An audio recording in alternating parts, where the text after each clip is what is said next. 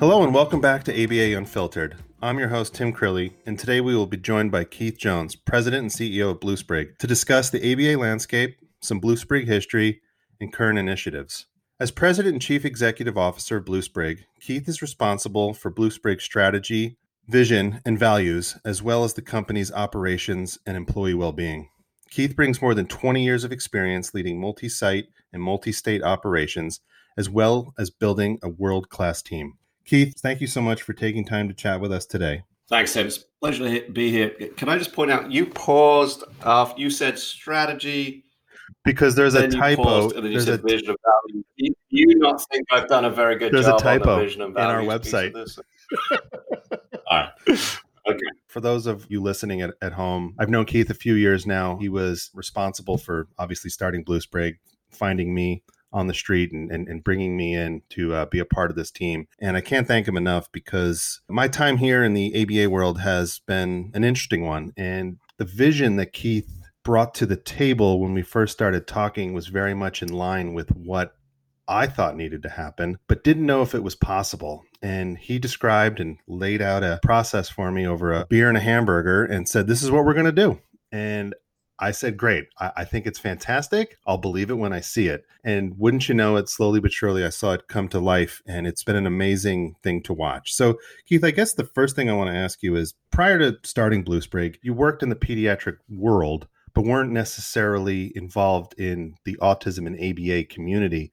What attracted you to that business, that culture, these people? What was it that made you start Bluesprig? Happy to talk about that a little bit, but you just said that when we got together and I first started talking with you, you said just then that your thought was, what did you say? If you believe in it, you can, maybe no, you can I do said, it or something. What did you say? I love what you're thinking, but I'll believe it when I see it. I'll believe it when I see it. I thought you said, I believe in you. And so, oh, well, perfect. So it's my fault. It's my fault. Now I find it out.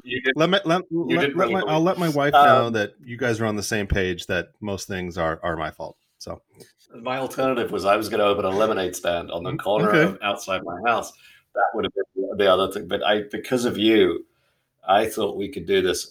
Just joking aside, Tom, spending that time with you, and when I reached out to you and on LinkedIn and having some of these sort of wild theories about the landscape and spending some time with you in California talking through that really, actually, joking aside, was affirming, because I had these sort of theories, but I really didn't know at all how to really think about the industry and what some of the challenges and barriers would be in this industry. I knew when I started the company what I saw from the outside, but that conversation with you was the catalyst for so much of what we've done in the last 2.5 years. And what drew me to this landscape and to this industry, to working with children with autism in the first place, was when I came out of PSA Healthcare, I knew that I wanted to stay in a very mission-driven organization. I wanted to continue to work on behalf of children, to make a difference in the lives of children. You know, we were a pediatric private duty nursing company, and I think when I was with the organization, at least, we put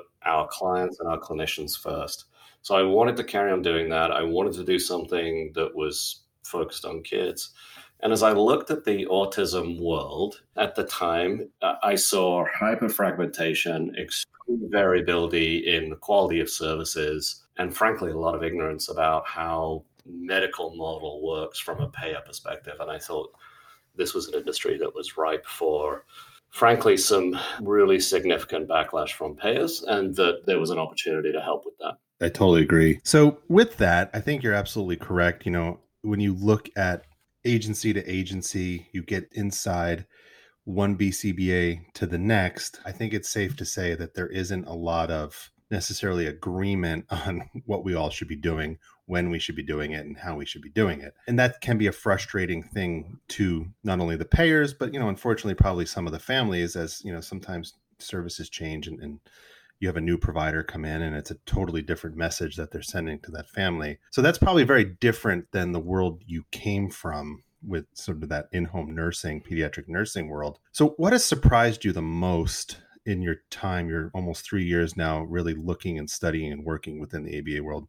Yeah, I think there's surprises to the negative and there are surprises to the positive, right? I think surprises to the negative. I've never come across another industry where people largely validate themselves through the academic affiliation that they have. I sometimes kind of joke, it's a bit tongue in cheek, but I've never met a BCBA that didn't validate themselves by telling me where they went to college in the first 30 minutes of the conversation, right? Because in the absence of having consistent, agreed upon clinical protocols that we can debate, discuss, but coalesce around as an industry, in the absence of those sets of standards, what you have is your academic bona fides, right? You bring that with you. And so many people wear that either as a chip on their shoulder or as a badge, right, of honor.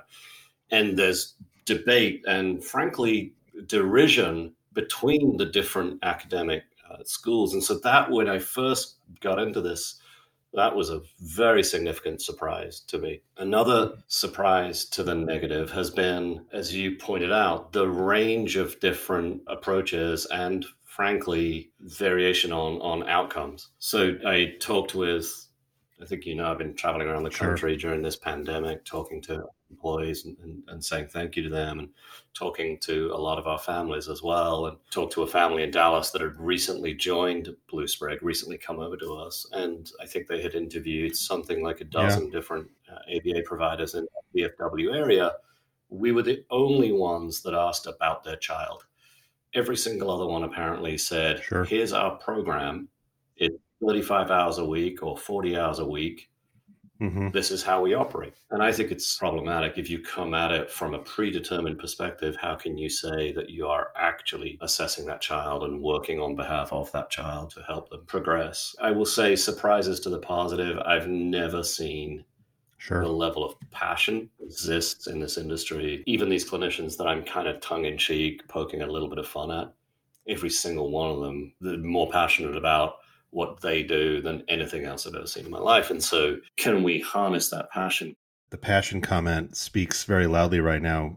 Prior to all, the lockdowns and everything changing, you hosted a very powerful leadership conference. And, I was there and I sort of sat in the corner and minded my own business as I'm told to do. And it was perfect for me. I was blown away by the team that you brought into that room. And it was a big room with a lot of people, and the passion that, it was overflowing in that room, so that was an amazing experience. And I don't know, did that surprise you? I know you're in and out of clinics and you're meeting a lot of these people. I'm just curious if seeing them in that environment that we all had that common experience, was that something that surprised you, or was it something you were expecting because you do know your employees pretty well? Look, I hoped for something out that vector. I don't think I could have hoped for the reaction that we got. I will tell you I've done a lot of leadership conferences over the years. That's by far and away the best one I've been to because of that passion. And one of the sessions, you'll recall this, we did a storytelling session where we sort of divided the room. There were 160 clinicians and operations managers that are in that room from all over the country. And we said, we want to tell stories because we believe no story, no mission. That's how you transmit what matters to other people around here, right? It's how you cascade the culture and the values. And so, hey, anybody want to share their story? I don't know if you remember, but 80% of the room. We almost had to extend a whole extra day. And boy, those stories were so powerful. You think about some of them now, I still reflect on some of the stories. And tears around the room. Yeah. Not a dry eye in the house. I actually had an ex-employee that I was trying to recruit to come work with us, and I invited her to come and spend a couple of days at that leadership conference. And she worked with me at PSA Healthcare. And she said, look, that brought out so many emotions for me. It feels kind of like you're running a cult here. And she meant it in a positive way. But when do my Nikes come in the mail? Nobody will come and work for us now that we've described it that way. But everybody is so committed, right? So committed to our mission and to our values and to the cause. She said, I got to go work on me. I'm not ready to join here because, oh my God, I was shocked because I've been around since the beginning, but it grew so much and didn't really get an opportunity to see all those things because doing other things and working on other projects. But just to see the team that you guys have put together really blew me away. Speaking about the beginning, I remember when we didn't have video conference in the beginning, there were like 5 or 6 of us in one room. You were in California and we would talk to you on the phone. I drew a little picture. I drew that the day before I left. You drew the first time ever being there. Just so I was like, I hope they send me a paycheck So next week. we had Tim. We had a little post-it note of Tim on the wall, and that's who we talked to instead of video conference. And obviously I appreciate all that and the community you have built. But you mentioned mission in your last response there. I've been a part of a few organizations, some big, some small. This started out small. It's gotten pretty big. Mission has always been in the forefront of every conversation I've ever had with you, any meeting I've ever been, no matter the size of the meeting, the scope of the meeting. Mission, mission, mission. Can you expand on that, on how important mission is to you and how it really truly drives decision making from a top of the food chain all the way down to your individual clinical decision making processes throughout the day? Yeah, it's really important to me, as you know, and I think it's because there's probably some deep-seated thing bad about me, but whatever I'm doing, sure, it has to have meaning for me personally. Otherwise, I'm going to get bored. I'm going to switch off. I'm going to go try and find the next thing that has meaning. I've always had problems with reporting to other people that I thought were shallow or trite or banal in their decision making and in their thinking. If they didn't have substance to them, if they didn't have a story, if they didn't have a way to convey to me something deeper than just a surface level, hey, I want to make money or I want to take a paycheck. To me, if you're going to get out of bed early in the morning and you're going to go to bed late at night, you're going to work 7 days a week to build something, it has got to have meaning. And that's what mission to me reflects. We don't have a mission in order to say we have a mission. Our mission is everything we do. It's the only reason we really exist, is to strive every day to fulfill the obligation of the phrase, we're changing the world for children with autism.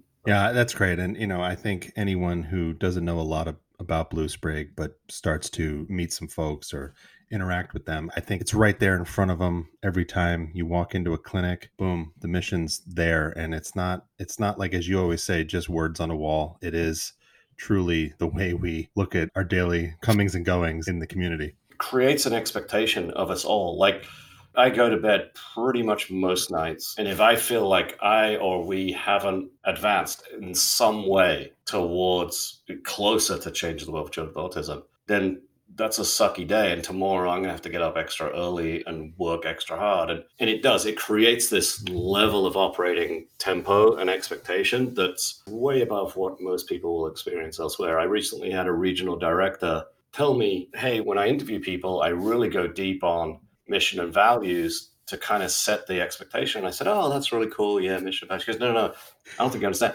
I'm telling them this place is a nightmare because you're going to have to work so hard just to keep up, because we all now have bought in and we're all hell-bent on changing the world for children with autism. And so you don't get to come here and mail it in. Yes, you're creating a great commercial and probably a huge red flag for a lot of people out there right now. So, which is what we want. Right, should be, right? Our values, we haven't really talked about our values, but our values and our mission together, you should understand. I wrote the values the way I wrote them because I wanted people, one, to know how to make decisions when they were here, but also to know whether this was a place they even and that was sort of the next phase of that. But it's not just a mission, but it's a core set of values that just are simple, very thoughtful, but they really tell the tale of who we are. So, and I think there's not probably a Blue Sprig employee out there that doesn't know them, or at least most of them, but they're fantastic guidelines. Yeah. Thank you for saying that. As I've been traveling around the country, having RBTs come up to me and tell me their favorite value, pretty overwhelming. I mean, mine's about, not being judgmental, but being judicious, and I'm the worst at living up to it. So it's something I try to remind myself of so I can try to do that a little bit better. But I keep it to myself. I don't say anything out loud. Nothing comes out of my mouth. You and I are quite similar. I wrote that actually. Perfect. Yeah, it's like a little Post-it note on your desk every day. Yeah, I appreciate that. And I think it really sets the tone for any family, employee that wants to understand who we are. It's a powerful message. Along those lines, I think, you started this as a concept with some smart people, and you started to bring on some other smart people to try to bring the talent and really start to build out what you wanted to do. So in that time, coming up on almost, 3 years of official Blue Sprig life, but well over 3 years of you concentrating on this concept. What are you most proud of? What would you look back and say, if you had to put a pin in something, what are you most proud of about this organization? Gosh, there's a few things, but the quality of the team, the quality of the people that have chosen to be part of this mission, it's just mind-blowing to me. It's not lost on me at all that any one of our team could choose to go work pretty much anywhere else, and they choose to stay here. They choose to be all in on our mission. I'm incredibly proud of it. I'm very humbled by it. That's what I would have gone with. I think you're right. I think the amount of people that saw what this could be and walked away from something to come to an unknown, it blows me away. I don't think about it every day anymore because we've grown so much. But in those early days, right, it almost used to stress me out a little bit, like, oh my God, we really got to do this now because this person and that person just joined. A lot of you and I have talked about this, and I know you'll be too humble. You'll dismiss this, what I'm about to say, but a lot of people have joined here because of you. And it's sort of the Tim Crowley rule. If not but for Tim, many of the key people in this organization wouldn't be here. But that carries a weight. I think you dismiss it because, one, you're a humble guy, but two, no, not at you all. Don't want that pressure, right? I mean, I'm trying to sure. I mean, when Sharon joined, that changed a lot. My wife every day, is Sharon happy? Is Sharon okay? I'm like, I think so. I don't know. I don't know what to tell you, but let's hope. I think 6 months in, I said to you, yeah, I know. I was worried. I'm a people pleaser. I get it. It was. It's amazing, but you're right. People have left great things to come here. And so that again puts the weight of obligation on us, right? We are here to change the world for children with autism. And we can't lose sight of that. We can't fall short of it. And there'll never ever be an end to it, of course. I mean, that's the thing of it all. But that will keep a lot of us very long time going for a very long time. I was talking to somebody about this earlier today, that the rates of bullying in high school for kids with autism. We don't provide services in a school setting today, but we got to figure it out. We got to figure out how to help kids in high school, kids with autism in school, in high school, and middle school. Yeah. We got to help bullet. It's not just about providing high quality care in our clinics. Clearly, it's a big part of it, or in the home, wherever we're providing those services. It's about being really active in the communities that we're in to create awareness and inclusion and to advocate for all children with autism and to make their families feel confident and comfortable that they can go to a ballpark and not have to worry about what's going to happen. There's a sensory room available to them. Or if I'm in a school setting, I know that one of the high school athletes has got my back if I have autism. And facilitating that at a community and grassroots level is something that we put a lot of pressure on ourselves. I've said this quite a bit. Companies that derive income from children receiving their services should advocate for all children. Yeah, not just the easy cases services. And the quick fixes and those sorts of things. I totally agree. You think about it. You make money off of children. What are you doing for all children? And that keeps me up at night. So 2020's been an interesting year. What did it teach you about your organization? If you ever question that people at Blue Sprig are all in, you don't ask that question anymore, right? It's just amazing the response we've had when we've said, we need you to do this. Our families need you to do this, without exception, with very few exceptions. The response has been, put me in, coach. Where do you need me? It's incredible. I mean, you learn, they say in adversity, you find out your true self, right? I'm damn proud of our true selves. You look at the employees, our RBTs, our supervisors, our area supervisors, our regional directors, all the way up to Sharon and Jill, Franny in HR, and Laurie in marketing, and Christy in the East Division. I mean, the amount of work that they have put in to provide the supports and the tools. When we ask the question of our employees, and I've talked to CEOs at other companies and they've not had this experience by and large, when we asked the question of our employees, they almost without exception said, I'm in, what do you need? And it's been amazing to watch. Obviously, we used to be able to get together a lot, not just me and you, but the team and everyone. It's taken some hits. You have some new friends. I get it. I can live with it.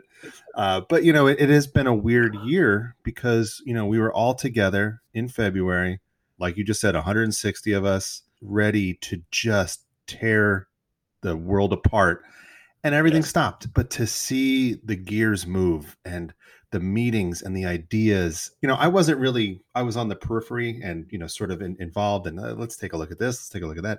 But just the work that these folks just jumped in and started doing, I can't even imagine, because I probably only know a fraction of it. So it has been amazing to watch and be a part of. That speaks highly of you and the leadership team that you assembled. People want to jump over walls. They want to help. They want to do the things that they signed up to do. And you've been able to provide that opportunity to keep doing it. And that's been really fun and inspiring to watch. I agree. I mean, it's inspiring for me to watch everybody else. If you could genuinely say that I would never ask you to do something that I wouldn't do myself. And that's a big part of the reason that I've been visiting clinics and visiting families and sitting down in the front yard, talking to families directly and going from house to house to house over the last 6 weeks. And I think I'm through something like 40 clinics now and about 10 states. But what I'm trying to show people is, look, I'm not hiding in my house in Houston or hiding in support services. Sure. I'm here with you. I'm one of you. I'm here with you. What do you need? And thank you. Keith, I really appreciate you taking a couple minutes to just talk about the journey and the team and the passion, vision, mission, all those things. It's been a wonderful 2.5 years, and I know there's so much more to come, so much work to do. We would like to have you on again, maybe with some of your friends, to talk about some other topics. I think that'd be fantastic, but I'd be remiss if I let you go before I ask you a question that I've been asking all of my guests. It's a yes or no. And with your answer, I do need a rationale behind why you're choosing it. So basically, yes, no, what's your answer? And then I'll let you get on with your evening. Is a hot dog a sandwich? I think it has to be no, because the bun is very rarely sliced all the way through. And I think the Earl of Sandwich would be disappointed if people were to misrepresent his initial invention. And so I think two separate leaves is important in the sandwich discussion. Okay, we've had a few folks on. That might be the most historical answer we've had so far. But you are English, so credit where credit's due. The Earl of Sandwich. You didn't give me a heads up, so I couldn't quote. Okay, fair enough. We'll put that in post edit. It's no problem. Lucas, can you get on that for me, buddy? Once again, to thank everyone for tuning in and listening to ABA Unfiltered.